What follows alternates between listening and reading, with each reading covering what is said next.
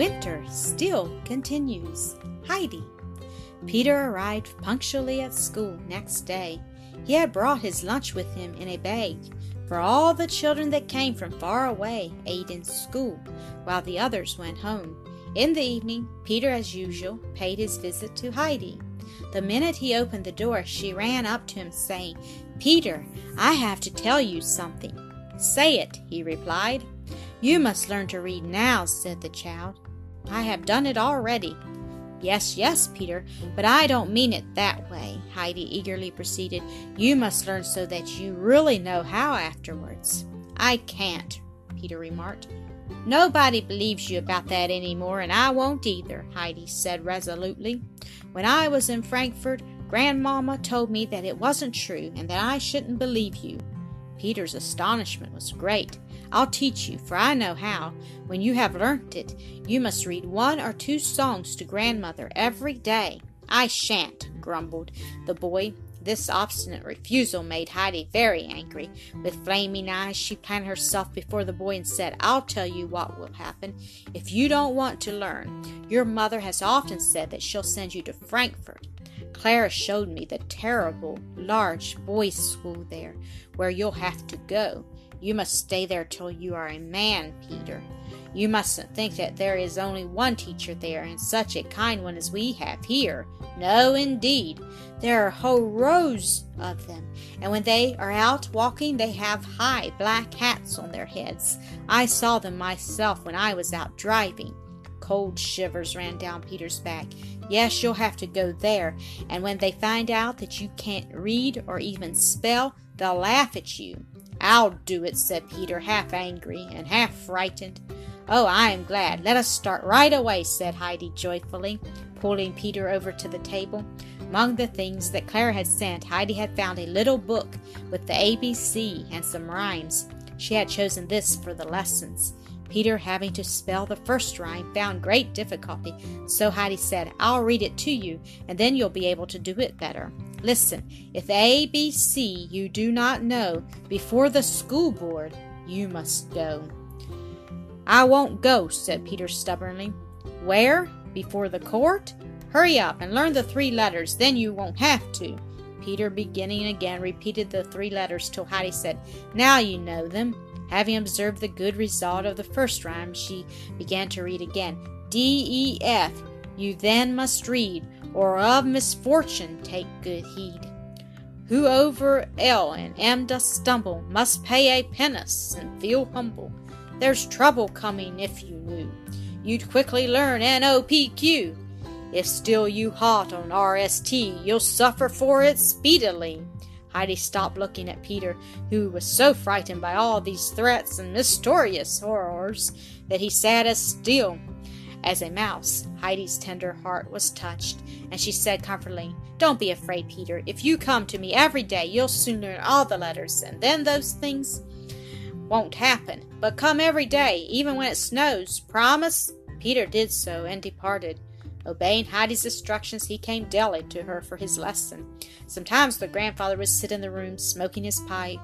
Often the corners of his mouth would twitch as if he could hardly keep from laughing.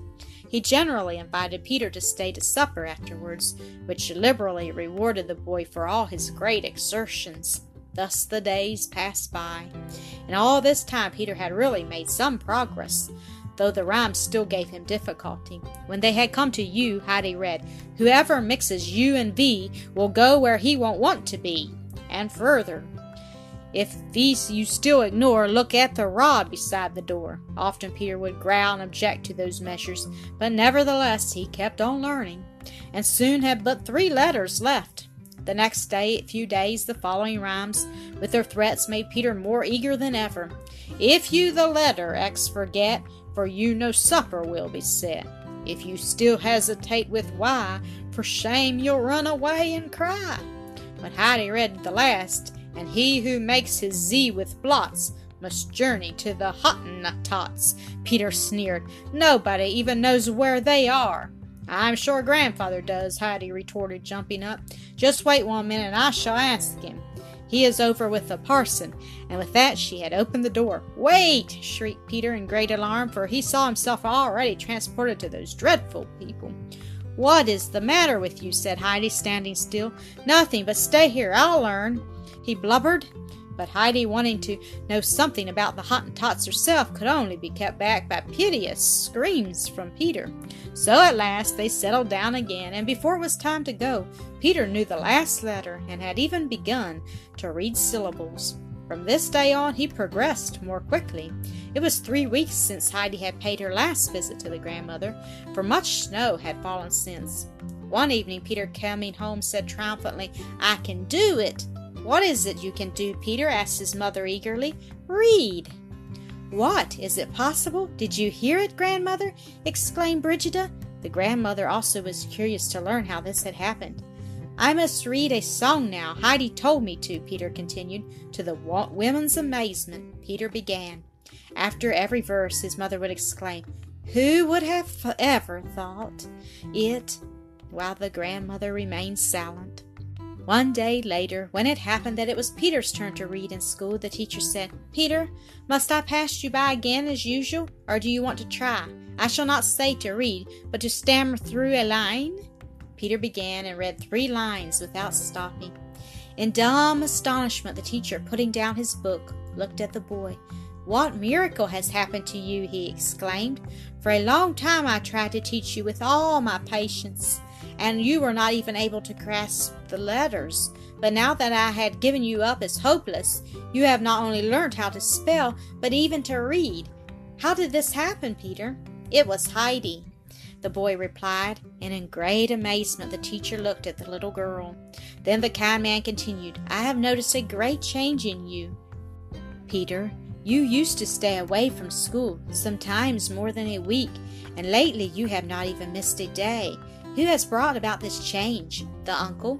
Every evening now, Peter, on his return home, read one song to his grandmother, but never more. To the frequent praises of Brigida, the old woman once replied, "I am glad he has learnt something, but nevertheless I am longing for the spring to come. Then Heidi can visit me, for when she reads, the verses sound so different. I cannot always follow Peter, and the songs don't thrill me the way they do when Heidi says them." And no wonder, for Peter would often leave out long and difficult words. What did 3 or 4 words matter? So it happened sometimes that there were hardly any nouns left in the hymns that Peter read. Thank you for listening to another episode of AcreSoft Story Classic.